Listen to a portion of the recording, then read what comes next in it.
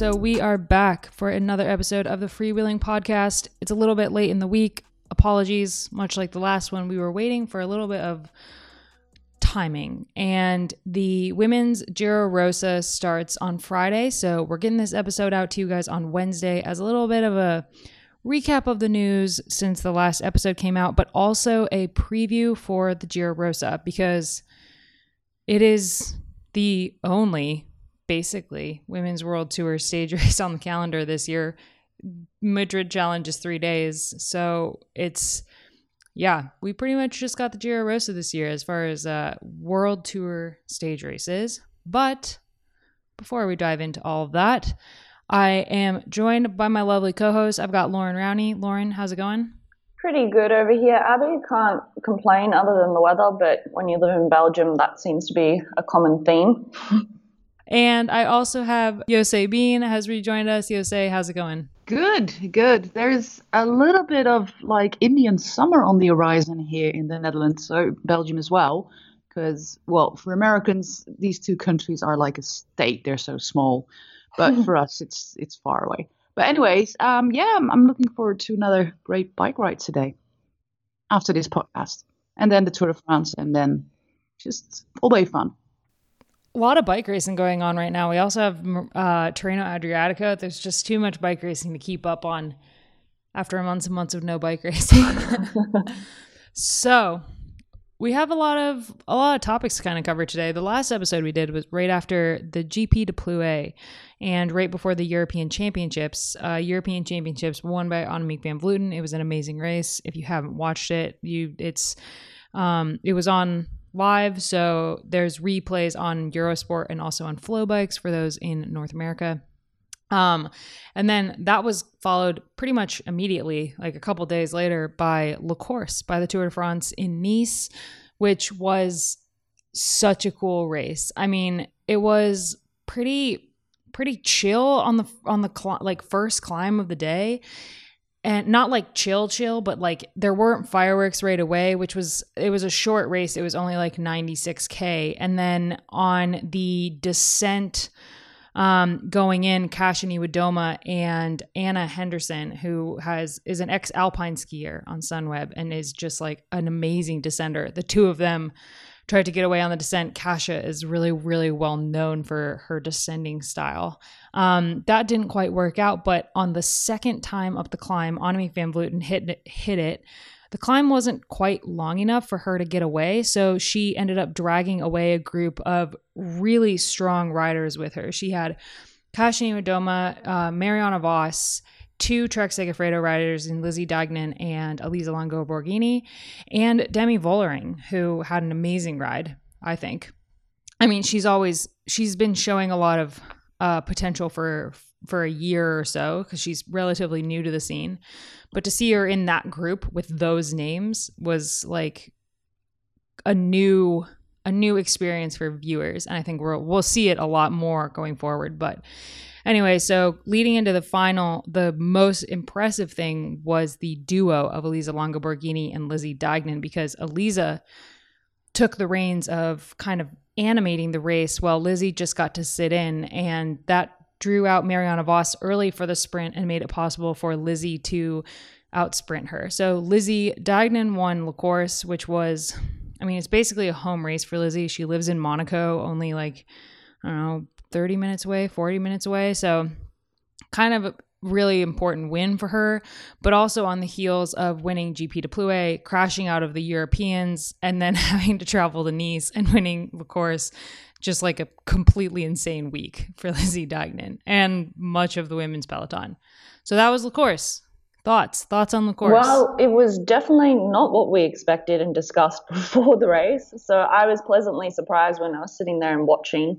I thought it was a really great race, and Annemiek certainly animated it there on the climb. And I don't know, like she obviously was just thinking she just wanted a hard race, because once she didn't drop the riders, I guess she figured, yeah, there's nothing to lose now. If I sit up, maybe they'll relax, and then the bunch will just sort of come back together in like maybe a group of 20. So no, I thought it was a great race, and I'd like to see it longer, of course. I'm sure the women will, but they made the best of it. It was Annemiek's tactics were actually really interesting because she got on the front at the base of the climb and She just drove it. She sat on the front the entire climb. And when she got, if I was her director and I was watching that happen, they had a time gap, yes, but based on how short the course was and how much of the run in back to the finish was a descent, which is hard to kind of determine how that's going to go. Like if the gap wasn't quite big enough, if a team had been organized in the chasing pack behind, which they weren't, there weren't, like Sunweb was the only team that had kind of the numbers back there. Notably, Boels Dolmans was completely out of the race. They only had Chantel Black in that chasing group, which is just like rewind to 2 years ago, and they were so dominant. So it's really, really interesting. But Annemiek, if I had been her director, I would have told her, I don't know, 2/3 of the way up the climb to stop pulling, because she basically just drove that entire group away from the chase, and then there was no way she was going to win out of that group. Or like podium, you match actually. her. Yeah, exactly. There was no way she was going to podium. And in the chasing group behind, you know, she's got really strong riders that could contend for the win. And it was a really weird tactical move on her part because she's good at winning by herself on a long climb. And she's good at winning on the short climbs too. I mean, we saw her win at Europeans, and those aren't long climbs, but they are harder. I'll give it that. Like the climbs at European are steeper.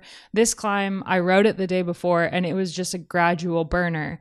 But she shouldn't have like taken all those riders away with her and then continued to pull them away. Yeah, if that makes I don't know. sense. I'm curious about your opinion, Jose. I'm marveled at how Trek Segafredo really showed how cycling is a team sport, because they were the only team with 2 riders in that breakaway. And I did an interview with Lisa Longo-Borghini. It's on the Cycling Tip website from today, from Wednesday. And she's really like, cycling is a team sport, and if I can't win, and I'm not a good sprinter, like I never win in a sprint, I ride for somebody else, and that is exactly what she did. And of course, Vos was going to be the fastest sprinter in that group, but by luring her out by that attack, Longo-Borghini just made Marianne Vos sprint early, and that was magnificent team play. That was an example that you have to show to people that cycling is actually a team sport. It was great. Do you think it's got something to do with the fact that only a few days later we hear that she's leaving the team? It does make like a little bit more interesting tactics because yeah, she's leaving this team she's been on for a really long time. And yeah, we found out right around Le Course, but I think it has a little bit to do with her ability so far this season to just win everything. Like I don't know if she thought she could drop all of them on that climb. Going up it the first time, I feel like it was obvious that it wasn't going to be a climber's race. But yeah, for somebody who wins as much as Annemiek does and has been racing for as long as she does, it was just like a really interesting tactical error to make. Actually, I will weigh in here. I think maybe she thought, because she's a very experienced rider, perhaps because if we look who was in the chasing group, I think there was only one Mitchelton Scott rider originally. Is that right? She could have, I think so, yeah, thought to herself, well, we're not going to win today, so I'm going to just hedge my bets and have actually a hard training day. Because, you know, Annemiek, well, Jose, you've interviewed her.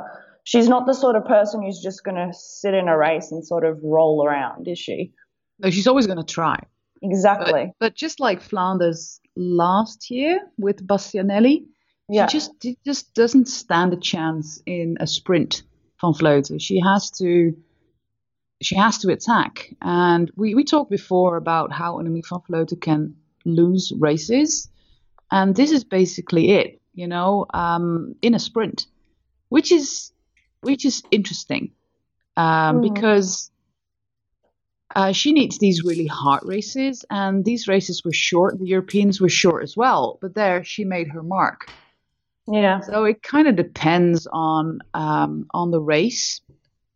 And it's an interesting thing that we are going to get into when we discuss the Giro Rosa, long stages or not, because there seems to be like some riders say, yeah, short stages are fine, and others say, no, we need like 170 kilometers. So yeah, but this was a great race. It was nice. And especially Amanda Spratt told me that Lacoste had the best viewing figures ever in Australia. And that the Australian television is also going to show the Giro Rosa, and she says wow. This is why people love women's racing. It's exciting all of the time. Yeah, the live coverage of La Course was from start to finish, which is really cool. Usually we get like a 40 minutes of the end of the race, but we did get the full start to finish live coverage of La Course, which was awesome. I mean, we don't get that very often in women's racing, and women's racing is exciting from the go a lot of the time. So seeing the start of a race like that it's relevant to women's racing. Anyway, moving forward from La Course to more racing in France. We have the Ardèche, hold on, I can say the full name. Here we go. Yeah, great. The Tour Cycliste Féminine Internationale de l'Ardèche. So this race is really, like, Lauren, you've done it. Yeah, I've done it 2014 and 15. 15 I had to leave early because I wasn't feeling so good, but my experience in 2014 was really good. It's one of the last stage races, if not I think Toscana came afterwards. So it's the last time really, particularly for the Australians, to try and make the world's team. And this was the last selection race, and because Ponferrada was a hilly course, this was the perfect opportunity for riders to sort of test their legs and show where their form was at. And that being said, it's a really hard race. It's 6 days long. 7. Okay. Back then it was the last day. 6. But it's a great race in a beautiful region of France that I'm sure Jose knows lots about. But the year I did it, we didn't race up Ventoux. I don't think they did this year either, which was a bit of a shame. But I love that race, and I think it deserves more coverage. Obviously, it's finishing today, 2 days out from the Giro, so a lot of those riders that are racing there now won't be going across. Some are, which is an interesting decision. But you've raced it yourself as well. Yeah, I raced it in 2018, and it was a really cool race. Like, it was beautiful. Every stage was beautiful. Every stage was hard. Like, the first 2 stages were pretty flat, but after that, it was just rolling and climbing. And we did do Ventoux, which was a nightmare. I still have nightmares about it. But yeah, it's such a cool race, and we have. In a normal year, we wouldn't even be mentioning it because it is a smaller race. Like, it's UCI, but it's a smaller race. It's not really on people's radars. But this year is a little bit more interesting in that there's so little racing that the fact that this race is going on is it's a big deal for the riders, because there's some riders, this is going to be their only stage race of the year, right? Like, riders who are racing this and aren't racing the Giro. Like, I know Team Rally didn't get into the Giro, so they're racing Ardèche, and then that's going to be their only stage race they do post Tour Down Under. But it does open up the conversation about, what races what races do we care about seeing and what races deserve more coverage and more attention, because we, in a normal year, like we couldn't cover every single race the women have. Like we couldn't cover every UCI race. We couldn't cover every stage race they have. That covering the World Tour is, you have to prioritize, right? But this year it was brought to my attention on the Velo Club chat about why we weren't covering this. And I actually started thinking, and I was like, you know what? Like, why aren't we covering this? Because it's kind of like the chicken and the egg situation, right? Like, yeah, the race isn't that big, but if we start covering it, maybe it will grow a little bit of traction.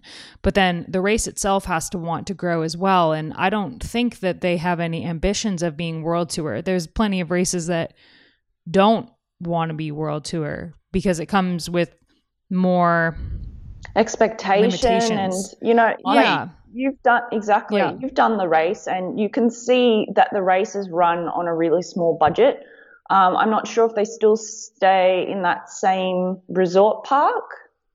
Campground, man, that campground was rad. Yeah, like campground and bunk beds. It was so cool. Yes, bunk beds. I loved indeed. it. Yeah. The great thing about this race is I've done a few interviews now for Cycling Tips with the more unknown riders, and a lot of them had their breakthrough performance in Ardèche, like Nevadoma, for example, or Mavi Garcia. Or if you look at the race now, you see a lot of the young cyclocross riders as well. You know, Yara Kastelein, who's a cyclocross rider, she's fourth in the GC at the moment. And Shirin van Amrooy, the world champion, junior world champion, she was 19th in the GC. She's now going home because they thought 5 days of racing for an 18-year-old was enough. And she's doing the National Time Trial Championships on Sunday in the Netherlands. But if you look at the list, there's a lot of interesting things. Celine del Carmen Alvarado, the world cyclocross champion, she's currently 12th in the GC. So there's a lot of interesting names, and especially for the two American teams, Tipco and Rally. For them, it's an important step to just let their riders race, because there's nothing left in the States this year. And well, Lawrence Stevens is now leading the GC, and I don't know what, I'm just checking on what the last stage is going to be. It's going to be rather flat, so it's going to be really difficult for Garcia to win back 38 seconds. So she has a really big chance of winning this, which is a great result for Lawrence Stevens and for the team as well. And it would merit more television, but people always forget that television is crazy expensive, and you can do it on a 4G network. People like the Motor Media team do that for the classics in Belgium or LC Jacobs in Luxembourg, because those are countries with really good cell phone reception. But if you go out in the Ardèche, in the mountains, you just can't, you don't have the cell phone receptions to pull this off. So you need helicopters and you need planes to relay the signal. And it will cost you about 60, 70,000 euros a day for a day of television. So when people scream like, yeah, we need live television, it's like, think about it. It's, for a race like this, it would be 420,000, like almost 500,000 in television costs, and the race doesn't have that amount of money. They just don't. I think, though, in terms of coverage, I wouldn't expect it to be television, but just since it's been run the past, I suppose, 10 years, yeah, worth mentioning the coverage out there is really bad. There's just black holes. But at the end of the day, a nice recap with even a short video or something would be great, like of just a rundown, because we look at the results, and unless some of the mechanics or Swannies are really tweeting about it. Rally is doing a great job in that. They tweet every day. Yeah, they're really great, and particularly the mechanic, he puts up some funny things too. I'm lost for the name right now. But that's Zane? That's it, Zane. He's a legend. Yeah, he is a legend. That is a great way. A great way to follow the race, and also, yeah, put those riders in the spotlight a little bit. And yeah, shout out to Rally. They're having a great race there, and it's good to see Chloe Hosking, I'm assuming, is taking on a bit of a captain's role, and that's probably why she went to the team. So I'm actually going to hedge my bets on her for the win today. Yeah. I want to use, like, we don't have a ton of listeners to this podcast, but I do want to use this platform as kind of my commitment personally to cover smaller races like this, because I think it's important for the media to kind of take charge in a way. We have a platform, we have a voice, especially Cycling Tips, and Cycling Tips specifically made a commitment earlier this year to cover more women's racing, and we're going to have daily podcasts from the Giro Rosa. We have daily diaries from 3 riders there. I'm doing daily race recaps on the website, and we have people on the ground at the Giro Rosa as well. So we are covering more women's racing, but I think, yeah, whoever it was on Velo Club that called me out or called out Cycling Tips for not covering this race, we should have covered it. And going forward, I will make it my mission to cover more of these smaller races, but races that have such history like Ardèche and deserve to have more coverage. Mm-hmm. That's for the listeners. That's my commitment to you. Anyway, we can move on. Yeah, worth noting that Mavi Garcia was leading the GC for the first 4 stages, and Anne is still up there. She's still second on GC, and she will be racing the Giro Rosa, and there's only 1 day off in between the two. And she's not the only one doing that. So that's a really interesting decision on her part, because that could go well. But more likely it's not going to go well, because other riders are coming in off of, maybe they had a hard training block, but they had more time to recover. It's going to be, so that's kind of an interesting move. I think it's a shame for Garcia, because if you look at the World Championships course, it is really good for her. And doing 7 days of Ardèche, and I've ridden a lot in the Ardèche, and it's hard. It's not like the Alps, but you have these 8, 9, 10 kilometer climbs that are always like 5, 6, 7% average, and it's an absolutely beautiful region to ride. I'm a bit heavier myself, and for me the Alpine and Pyrenees climbs are just too hard. So a region like that is perfect. So just go check it out. You don't have to go to Ventoux Abbey, and you can also ride other climbs. But for Garcia, it's so beautiful there. Yeah. She has a really good chance to go on the podium at the World Championships in Italy on this course. And I think she will be absolutely cooked after Ardèche and the Giro. Not only that, but I think she could have hunted some stage wins at the Giro, potentially. Yeah, but I mean, who knows? It might have been the DS. I'm assuming it was the DS's decision. Maybe they don't have riders, which I find hard to believe. But yeah, we'll just have to see. Yeah, it is curious, like if it was her team that sent her there, or if she made the call because she wants to race. Because she may be older in terms of age, but in terms of age in the sport, she's super green. And maybe she didn't quite think ahead to the Giro Rosa and how big it is this year, being the only World Tour stage race that's over 3 stages.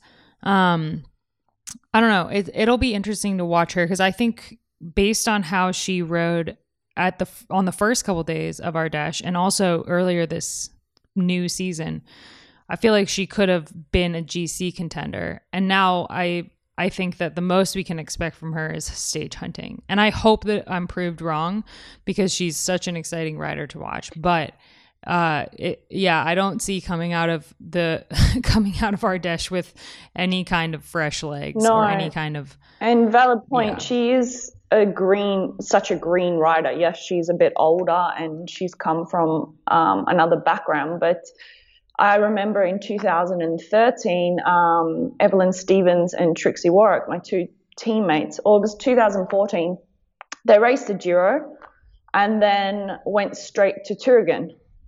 And they ended up... I remember that. Yeah, it was like a grand tour. And seeing them, I've still got photos at the end of that tour. They were just wrecked. And that year, because Turingen was so close to the Giro, yes, you had some strong riders, but no one did the double. So you were missing a lot of those key players. So I think that's a really good comparison, doing like first Turingen and then doing because everybody speaks about the Thüringer Rundfahrt as being a crazy, crazy hard race, and it is. It is. But Ardèche is comparable. It is the same. Indeed. It's 6 versus 7 days, and just imagine nobody does touring and then goes straight onto the Giro. That would be crazy. If it was the other way around, if she did the Giro and then did Ardèche, it would be like, oh yeah, that totally makes sense. Yeah. But yeah, just the way the calendar is. And as Jose mentioned, the World Championships. Yeah, the World Championships only has 4 days in between the end. I think maybe 4 or 5 days in between the end of the Giro and then the World Championship road race, which actually is it's well timed for seasoned riders who are able to recover. Like Mariana Vos, for example, might be going really well at the World Championships. She needs that. She proved last year. Yeah, she needs that kind of racing. She definitely. You can see that she's getting better now. She's racing more. Vos is. And I had an interview with Anna van der Breggen for another outlet, and she said the timing is now perfect between the Giro and the Worlds. And she said maybe initially I wasn't planning on doing the Giro, but well, there's not a lot on the calendar, so we are going. But she says the planning is really great for both the time trial, which is on Thursday for the women at the Worlds, and the road race on Saturday. So, and it's in Italy. They can stay in Italy. So there's not a ton of travel. They can do a little bit of recon, a little bit of recovery rides, and then, yeah, I'm looking forward to Worlds. I'm going to be there for cycling tips, so look out for that. Yeah, flashback to like last year's Giro Rosa, followed immediately by La Course, and Vos won La Course. Yeah, of course, she was on race. Stomping form at the Giro Rosa. She won 3-4 stages at the Giro Rosa, so she was in a little bit better shape last year going into the Giro Rosa. But I think like for her, she would be a rider that can race the Giro Rosa and recover really, really well, because she knows how to do it, because she's been racing since the dawn of time, and go into the Worlds with really fresh legs. And then there's other riders who will feel some like fitness gain from the Giro Rosa for sure, but maybe won't recover as fast. I don't know if we already made the jump to the Giro, but the team list at the Giro is a little bit weird. Let's talk about, we're going to do kind of our own Giro preview. We're not going to go super deep into each stage because, like I said, I will be doing daily podcasts. So I'll go over every single stage when we get to it, starting on Friday. But yeah, we have some very odd choices for, like, the notable absence on the team list is Park Hotel Valkenburg and Demi Vollering with them. But yeah, all the World Tour teams are there, right? Sunweb, Movistar, Trek Segafredo, Boels Dolmans is not World Tour, but they are not the best team in the world anymore, but they used to be. Mitchelton Scott, Lotto Soudal. Is Lotto Soudal World Tour? Nope. I don't think. No, it's not. FDG. Yeah, FDJ, Canyon SRAM, CCC Live, Astana. Like, there are all of the teams you would expect to be there. Polyca, but there are some quite odd teams as well. So, Jose, do you want to go into that a little bit? Yeah, I was of course shocked that Park Hotel Valkenburg is not going to be there with Demi Vollering, who is arguably becoming one of the best cyclists in the world. She's moving towards that top 10 position, I think, especially in hilly races. Clubs, of course, I understand, the Italian teams, Bianchi, Valkar, Top Girls, Servetto. But the two teams from the east of Europe, Lviv Cycling Team and the Minsk Cycling Club, I don't get it. I just don't. And of course, the Casa Dorada women's cycling team that was dead and then rose again is back. I'm so curious as to what happened there, because they were scheduled doing races in Belgium in March, and then there was talk that there was no money, that they had like 4 or 5 million go up in smoke, and all of a sudden when we restarted the season back in August, they were back. All of a sudden there was a team again. But now they're racing the Giro. But especially these two teams from the east, Lviv and Minsk, I was like, okay. I have to admit, I've Who are they? never heard of Lviv. No, neither have I.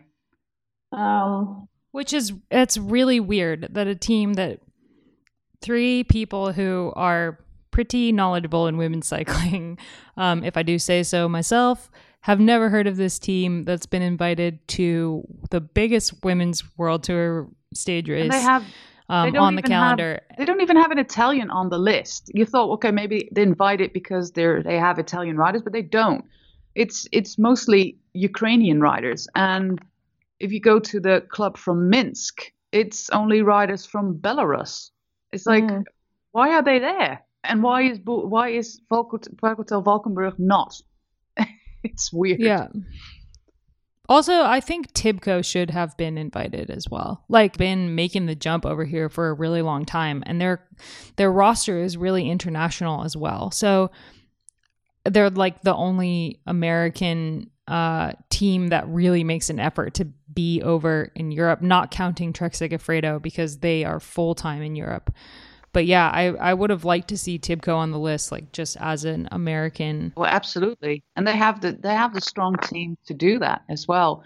But I read that Tibco wants to try and make that jump up to World Tour in the near future. But it all comes down, of course, to whether they will get the sponsors to do that. But that team is big and strong enough to ride the Giro, and they were already in Europe, you know. So yeah, it's a shame that both like Rally and Tibco are not there. So yeah, well, we don't know the reasons, of course. Maybe these Eastern European teams are based in Italy. You know, a lot of they could well be the organisers or something and a lot of that these, effect. And also a lot of these Eastern European riders, look at, for example, Peter Sagan. They all had their first clubs in Italy. They grew up in Italy. For them, it's a logical step. Like a lot of other people think, okay, I have to go to Belgium. I spoke to Amanda Spratt about that. She said, okay, sometimes, like women like Sarah Roy or Chloe Hoskin, they just went to Belgium. But for a lot of Eastern Europeans, it's Italy for some reason. Also in the past, back in the 80s, 90s, with some very dodgy riders in the men's peloton, they all came through Italy. Interestingly, like speaking of nationalities being at this race, I'm looking at Pro Cycling Stats, and Me too. The Giro Rosa has been won. It's been won by an American or a Dutch rider for the last 10 years. The last time that a non-American or Dutch rider won the Giro Rosa was in 2009 with Claudia Lichtenberg. What? Other than that, it was like Mara Abbott, Marianne Vos, Mara Abbott, Marianne Vos, Anna van der Breggen, Megan Garnier, Anna van der Breggen, Annemiek van Vleuten. So like it's all Americans and Dutch that win this race. And I think there's only 3 Americans on the start line this year, 2 of which have a really good shot at winning some stuff. So that's really an interesting thing. But yeah, I didn't know that before. That's a fun fact that I like. Yeah, so we don't have an official start list, so we can't quite go into who's going to be there and who to watch, but we can kind of briefly touch on, you know, the riders that we know are going to be there and like are pretty clear people to watch. And something that stands out for me when looking at the potential start list, I think is that there's a lot of, if I can interrupt, if you look at like races like this, Cycling Fever has usually the better start lists for the women's racing. So little shout out to them, cyclingfever.com. And I just, they have a few more names on the start list already. Some of the teams have announced their team, or some of the riders tweeted that they were doing the Giro. So it's a little bit more extensive list to look at. Yeah. What kind of stands out on this on like what could be the potential start list is there's a lot of duos. There's a lot of like the strongest duo being Elisa Longo Borghini and Lizzie Deignan. I think they proved in La Course that those two are a force to be reckoned with together. But there's also like, you know, on Poly Ka, we've got Lizzie Banks and Leah Thomas. And yeah, on FDJ we got Cecily Uttrup Ludwig and Brody Chapman. Brody's a really good climber. She's not had a stomping start back to the season, but I expect it's just a matter of time, and a race like the Giro Rosa suits her because stage races are a little, she's pretty new to racing. Stage races are a little bit chiller than one day races. There's just like a more calm atmosphere. It's less, one chance. You have 9 chances to win a stage, and 9 chances to win the GC. So I think for her, it will be more beneficial this race than say La Course. On CCC Live, Mariana Voss and Ashley Moen-Passio if Ashley races. So yeah, and the it's duos, really cool. Spratt and Van Vleuten. Yeah, and Spratt and Van Vleuten on Mitchelton Scott, and then Bowles has Anna van der Breggen, and it's just Katie I don't know. Is it just me that well? Katie's not racing? Okay, so they've got her here. On if she was, then I would say yeah, the duo of Katie Hall and Anna van der Breggen, because Katie is such a good climber. But we can get into the course in a little bit because it might not have suited her as well as like say last year. But yeah, I like this. I like this duo thing because it's not like the like classic men's Movistar team of like having multiple cards to play and then playing all of them wrong. I think that like for women having these 2 possible chances, it's like it ends better in women's racing normally, and I like it. I like the way that it's looking like the Giro will go. I don't know. What do you guys think about the start list and riders? Well, yeah, it's definitely all the people that we expect to be there are going to be there. Like you mentioned previously, this is the stage race of the year for the women. So, and also being so close to the World Championships, like you really want to be in form here. And for the climbers, I'm just looking at the preview you've done here on Cycling Tips of the 9 stages, Abby, and it basically looks like stage 1 is flat and then it's just hilly the whole race. Interestingly, stage 1 is a TTT, and actually Kenya, it's like a short one. It's like 16K, I believe.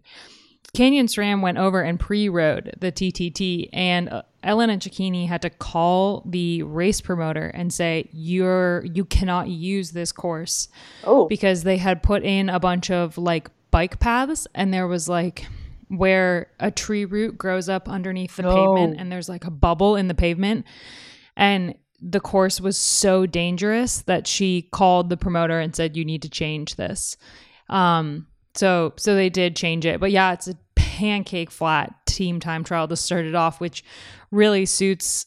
I mean, Trek Segafredo won Valgarta last year, which was a really, really long time ago now, but was our most recent team time trial. They have Ellen Van Dyke on the start, so she can probably just, go, and they can all just hang on for dear life. 16-kilometer relay. But yeah, it starts off with a team time trial, and then we go into stage 2, which is 124K rolling, and it's hard from the go. And we can look at the courses and the previews and everything, and the profiles of each course, but something that the Giro is really well known for is wrong. Don't trust wrong the profiles. Yeah. Exactly. So it's the uncategorized climbs that always get you. Yeah, and like the chances of them going into a race thinking like, oh, for example, like stage 2 is kind of hilly, stage 3 is kind of hilly, but like it ends in a kick, but it's relatively flat from like midway onward. The chances of that being a lot harder than it looks are pretty high. So yeah, it's the Giro Rosa is its own form of adventure. Choose your own adventure. Yeah, for sure. I think you need to do a choose your own adventure for this at some point. But just looking at, for me, I'm just, again, like you mentioned with the profiles, you can't really trust them as such, but maybe stage 5 might be an opportunity for the sprinters because it's a category 3 climb. So if they can get over that, then they still have like 55 kilometers to the finish essentially, which you mentioned as being more of a downhill. Because I was just kind of having a look here and thinking, for the sprinters, when will there be like a sprinters day? Because as we mentioned, I think before the course, yeah, one day maybe. We haven't really had any big bunch kicks, have we? No, yeah, we haven't had. We all thought the course was going to be a sprinters race, and we were proved Wrong. very, very, very wrong. So yeah, it will be interesting to see if the sprinters get any opportunities. And I mean, I think stage 5 is a really good opportunity for the sprinters. Stage 6 could be an opportunity for like the sprinters that can still get over climbs, because the climbs on stage 6, it's not as jagged as a lot of the other stages. It's more like a gradual stair step, and then it descends to the finish. So that could be like a really interesting day for like Marianne Vos, who can climb and sprint. And then one of the stages we have to talk about is stage 4, because it is 170 kilometers. Yeah, that's long. In a stage race? Yeah. That is long. And Cecilia Uttrup Ludwig actually press conference recently to talk about the Giro Rosa, and this is what she had to say.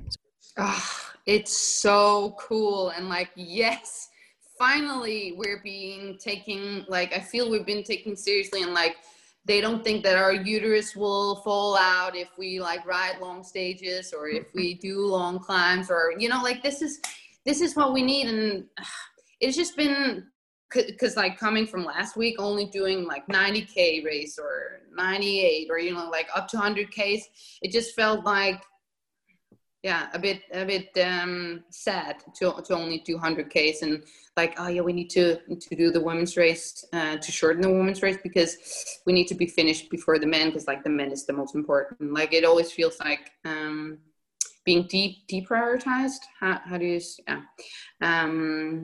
so it's really cool to have these longer stages, because I think we deserve having some proper distances and not junior distance. So yeah, it's really interesting they've thrown in 170 kilometer long stage there. The funny thing is that I spoke to Amanda Spratt for Cycling Tips, and she's absolutely amazing, and she's been racing for quite a while right now, and she says, I don't think that longer is better. If it's longer than 4 hours, it tends to get boring. And if you look at the Tour of Flanders last year, that was 160 kilometers as well, plus 10 neutral, so that makes 172, 170 as well. And it was a typical men's race with a breakaway for the first 2.5 hours or something down the road. And Amanda said, well, I think short races are more dynamic, and we've shown in the past weeks with Plouay and with La Course, and also with the European Championships, which obviously she didn't race, but that short is not always bad. And I understand Cicily's point of view that they want to be taken seriously. Annemiek van Vleuten told me the exact same thing, with the example, for example, in Tokyo, that the men have a race which is basically a climber's race, and the women have a race that is flat, which is weird. They want to be treated as equal, but I'm more on the Amanda Spratt line, that longer is not always more exciting, especially because everybody is afraid of 170 and will wait and conserve energy and not race it straight from the gun. That's a valid point. Not only is it 170, it's also like a pretty hard profile, up and down all day. Yeah, it's not flat 170, which I mean, it will make it more interesting because it has to. If it was flat, like they could just sit, but with some of the climbing that there is, I don't think that is a possibility for. I think it'll naturally break apart. But I actually don't agree. I think it's pretty cool that they've thrown this in here. I mean, it could be a really boring day. It could be, but it could also be It could also really show a test of who is able to take on like this, and it suits Annemiek van Vleuten because she's the only. Yeah, she's the only person in the peloton that trains like this, like that amount of kilometers. But it does also it just throws in an added element of timing and endurance that we don't really see in women's racing. But I also, I do see the women's races are generally shorter, and so women know how to race them. And it's the same as if you have a men's race that they shorten, like a 90K men's race. They don't know how to race it because they don't ever do it. And it's a completely different style of racing. And for like a woman racing a 90K race, like they do it all the time. So they know how to take it on. And it's really exciting because there's a little bit of, premeditation that can go into it for a 170K race like this, especially thrown into stage 4 of a 9-day stage race. It will be, I don't know, it's a toss-up what it will be. And I agree with Amanda, and she's so experienced in this race for a long time, that you don't have to see regular races of 170 kilometers in the women's scene. Yeah, I agree. Like, we don't need this every single day. No. But to throw it in here will be an interesting test. But yeah, I don't want like the 1 days to be 170K. I like those races that are shorter and harder and more exciting. Like, yeah, Le Course could have been longer, but it was so exciting to watch. So if you added one more lap of Le Course, it would have been a completely different race. Yeah, for sure. But I guess the next question is, who's going to win this race? Well, usually there's only one, isn't there? Yeah. But let's go for Anna Voorderbreggen this year. Yeah, she's looking good. She had a strong week with the national championships and Europeans. Unfortunately, she was caught in a crash at the European Championships, but the TT she won just handedly. So she is a good pick. Lauren, who's your pick? Well, it's hard to go past Annemiek, but I'm gonna say Annemiek or Anna van der Breggen. But you never know what this Giro is gonna throw at the peloton. Have people ridden the stages yet? Has Annemiek been doing some recon? I know there was some mention, and I'm looking here at the Cycling Tips website now, that there's no big mountain stages. Yeah, it's like all rolling. It's all like kind of rolling. There is one 10-kilometer climb in the first couple days that isn't on the profile. Okay. That definitely the riders, Annemiek will know about that because the riders themselves go in and reroute all of these. I know like Mara Abbott would tell me about how when the route was announced, she would go herself and route the whole thing and like look at it on Google Maps and stuff to make sure to know where the surprise climbs were. So if there is a surprise climb, like the experienced riders will know and Annemiek will know if there is a surprise climb and if she can hit it. So at some point there is a 10-kilometer climb near the finish. I believe it's on stage 2 or 3. So yeah, she'll be able to. That would be a good one for her, but then she's got to, if it's early in the race, she has to hold the jersey all the way through, which this course doesn't suit her as well as Giro Rosas in the past. It is a lot more one-day style courses each day, like more poppy, shorter climbing, maybe more aggressive, like style courses, but yeah, less of the really long, hard uphills, which she says in a pre-race interview that this isn't a hard Giro Rosa, but I think that she means it's not hard enough long climbs. This will suit more of like a classic style rider. So for me, I'm going Elisa Longo Borghini to win. Ooh. this is kind of a heart pick because she's been so vocal about her love for Italy and everything going on with coronavirus there. And especially when she was in lockdown, I did an interview with her that was really moving, but also she's on flying form and her team is really coming together. And I think that the courses really suit her this year. But she also has an added benefit of just passion that I think could really push her into the top spot. And I think, as you mentioned, Jose, the team aspect of Trek Segafredo, this course, just looking at it, is going to suit that team. So, you know, if it was a really mountainous tour where you have Annemiek just driving it and like the pure climb is just sticking in with her, then okay, maybe not. But, you know, Trek has a lot of riders who can climb very well. And I think they're going to be the dominant force here, to be honest.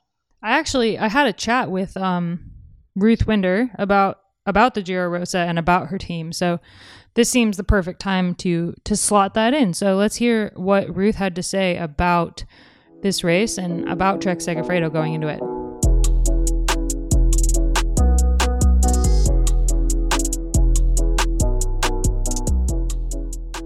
So I'm here with professional cyclist Ruth Winder of the Trek Segafredo squad, who will be doing our audio diaries daily on the Tour de France daily podcast.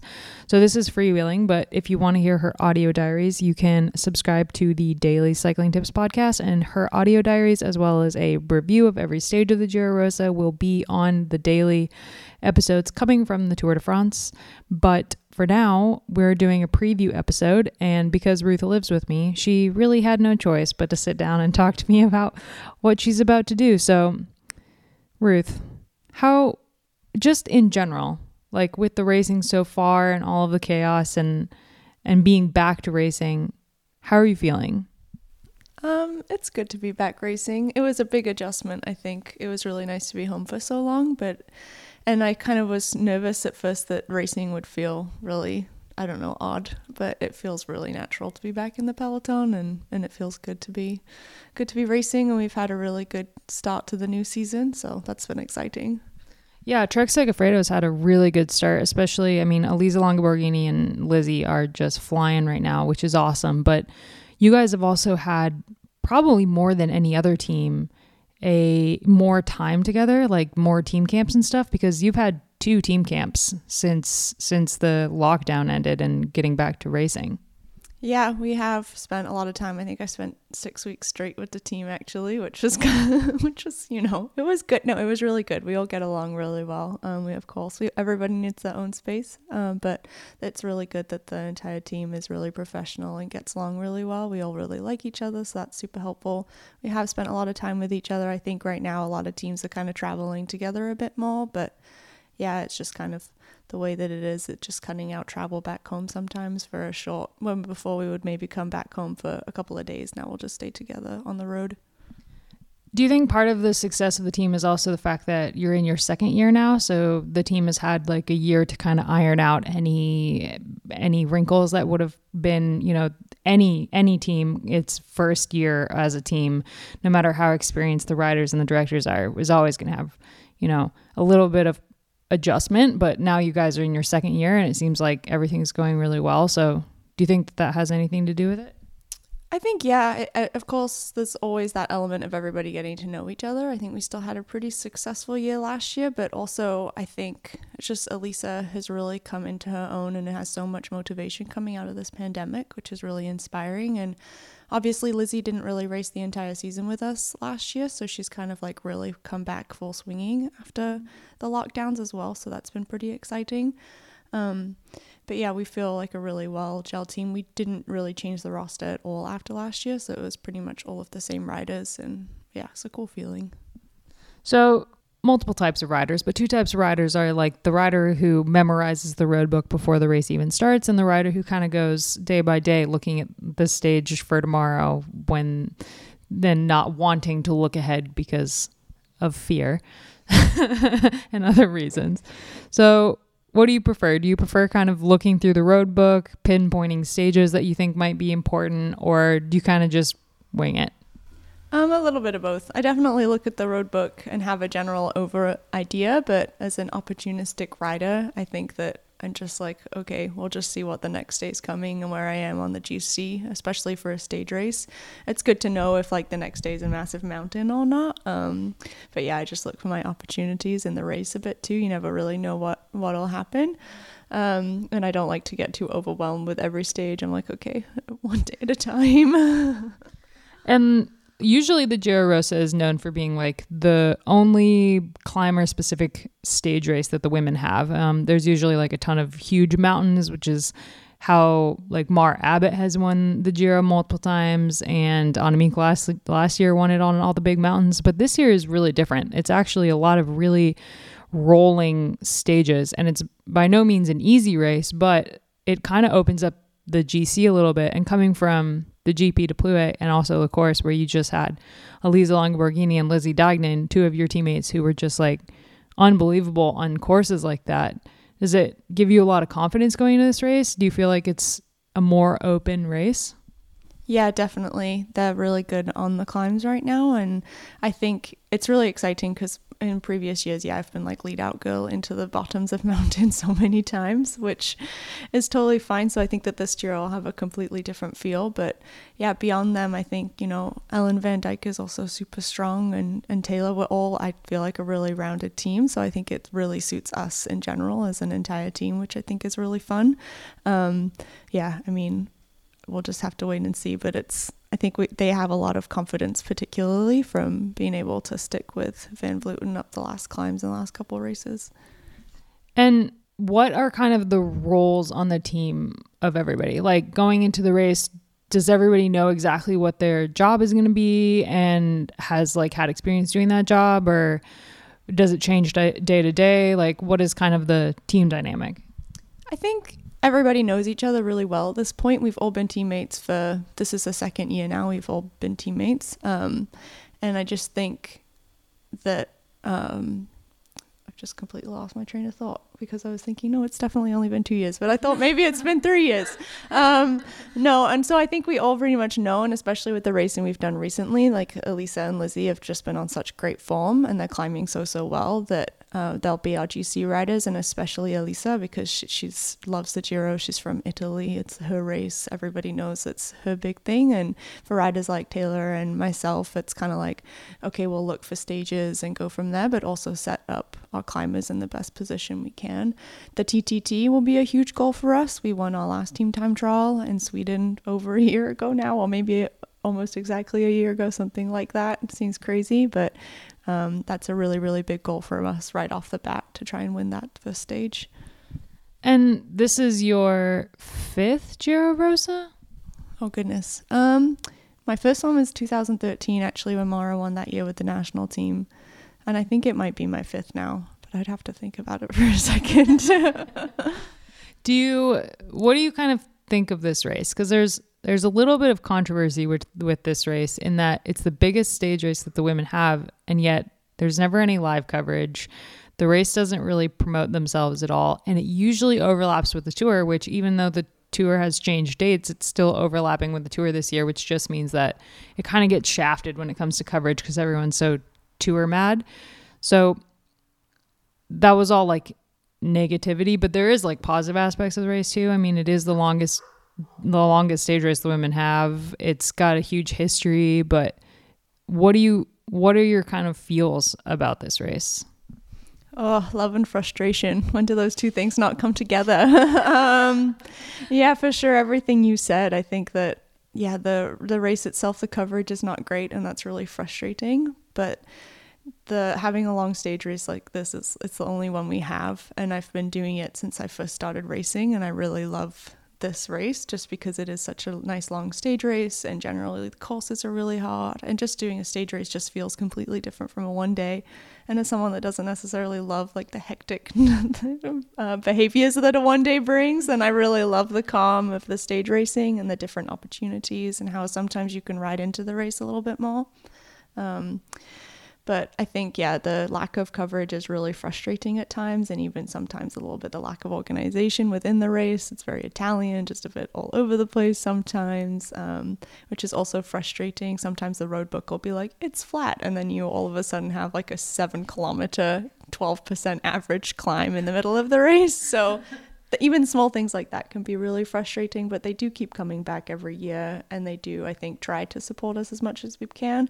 And then there's people like Cycling Tips that are trying to like bring us more coverage as well. And I think overall everything is just being lifted to a higher level. So we can just keep hoping for the future. Yeah. Do you think that this is like kind of not really Giro related, but women's cycling related? There's, with all of the changes that are going on right now with the UCI and the way that they're changing teams and everything, do you think that it's getting to a point where teams are more equal to each other, so the racing is getting a little bit more dynamic and a little bit like deeper in the field? Yeah, definitely. I think like overall teams, everybody's got a strong roster. It's kind of like looking at a team now and being like, oh, they have like 4 or 5 really, really good riders versus just one, which is just makes the overall racing really hard and really good. Yeah. Cool. That's, yeah, because it's really interesting because one of the teams that's been the strongest team for years and years, Boels Dolmans, hasn't really been a factor in the last couple of races, which doesn't say anything about, I think, their lack of strength. I think it's more that everyone else is kind of on their level. Well, not everyone, but a lot of other teams are on their level now, one being Trek Segafredo. Yeah, definitely. I think that's, people used to look at them and think, oh, okay, like that's the dream team. They're doing everything right. They're just all so strong. They don't really have to have a race meeting. They can just be like, who wants to win today? That's just how it felt, like, and I think definitely like they've not been as dominant. And I think that's just because the level has grown so much higher, but we have to thank them for that too a little bit. I think like because they were so dominant that it just really motivated so many other girls. And then the whole level in women's cycling has just been growing so much too. And with support, and so many more teams are kind of linked with men's teams and have been shown more support that way. I think like everything brings itself up in a way. And I guess the same thing's kind of happening with Annemiek because she's been so good, but everyone wants to win. So now it's kind of elevating everyone else's style of training and racing and how they approach it. Yeah, I think so. I think that's the way sport has kind of shown itself to be across board in many different sports. So it's exciting. As far as the preparation for this race, it's a little bit interesting because there's not much racing. So it's kind of hard to, usually you can gauge what you need to work on through the races. And there's usually the women's tour before the Giro Rosa. So you've got there's a little bit of stage racing before you jump into a 10-day race. But you haven't had any stage racing since the Tour Down Under, which you won. So how does that change kind of the preparation going into a 10-day? Oh, I mean, I think we're all in the same boat, which is helpful. Yeah, I think it's been a really odd year and everybody's just trying to find their own footing within it. So I think for us, we've had still some pretty good races and lots of riders had almost a stage race, I feel like, with Europeans and Plouay and everything and La Course just this last week. But for me, I've just been able to have a couple of hard one days and then do some really good training rides here in Girona. And then hopefully it's enough. I'm a little bit nervous for this team time trial to start off the bat, but it's just holding on to Ellen's wheel. It just set Ellen in front and everybody just holds on for dear life. So finally, right after the Giro Rosa is the World Championships. How do you think that's going to play out? Because usually you guys have the Giro Rosa and then you have La Course. So having a one day that's like a pretty big, as far as what it means in cycling to win La Course. It obviously means more to win the Worlds, but it's still, you're going from the Giro Rosa into a big one-day race. Does it make it less terrifying going into Worlds because you've got this big block of hard stuff? Or is it kind of like, well, I guess we'll figure out that when we get there? Wonderful question. Not thought about it at all. I think I'm just on a, yeah, let's just wait and see what happens kind of thing. Like with La Course, was it last year or the year before, we had one day in between or something, and it was really interesting to see who managed that well and who was like, nope, no legs today, goodbye everybody. So I think it'll be interesting to see. I think we still have, it's 6 days. Yeah, we finish the Giro on the 19th, and then we start in Worlds is on the 26th. So yeah, just about 6 days. So probably enough to just recover and hold on. And, you know, we'll see. I'm sure at that point, like, you're a little bit mentally fatigued too, just so much travel. And then pretty much this weekend is the only weekend I don't race for the next couple of weeks or next 5 weeks or so, just because after that it's so heavy with racing. But I think everybody's just excited to have race days at this point, and it feels so up in the air half the time anyway. So we shall see. Well, I'm here to keep you on your toes. Make sure you're thinking one step ahead. Thanks so much for chatting with me, and we being the collective Cycling Tips listeners and also staff, can't wait to hear your audio diaries. Thank you very much.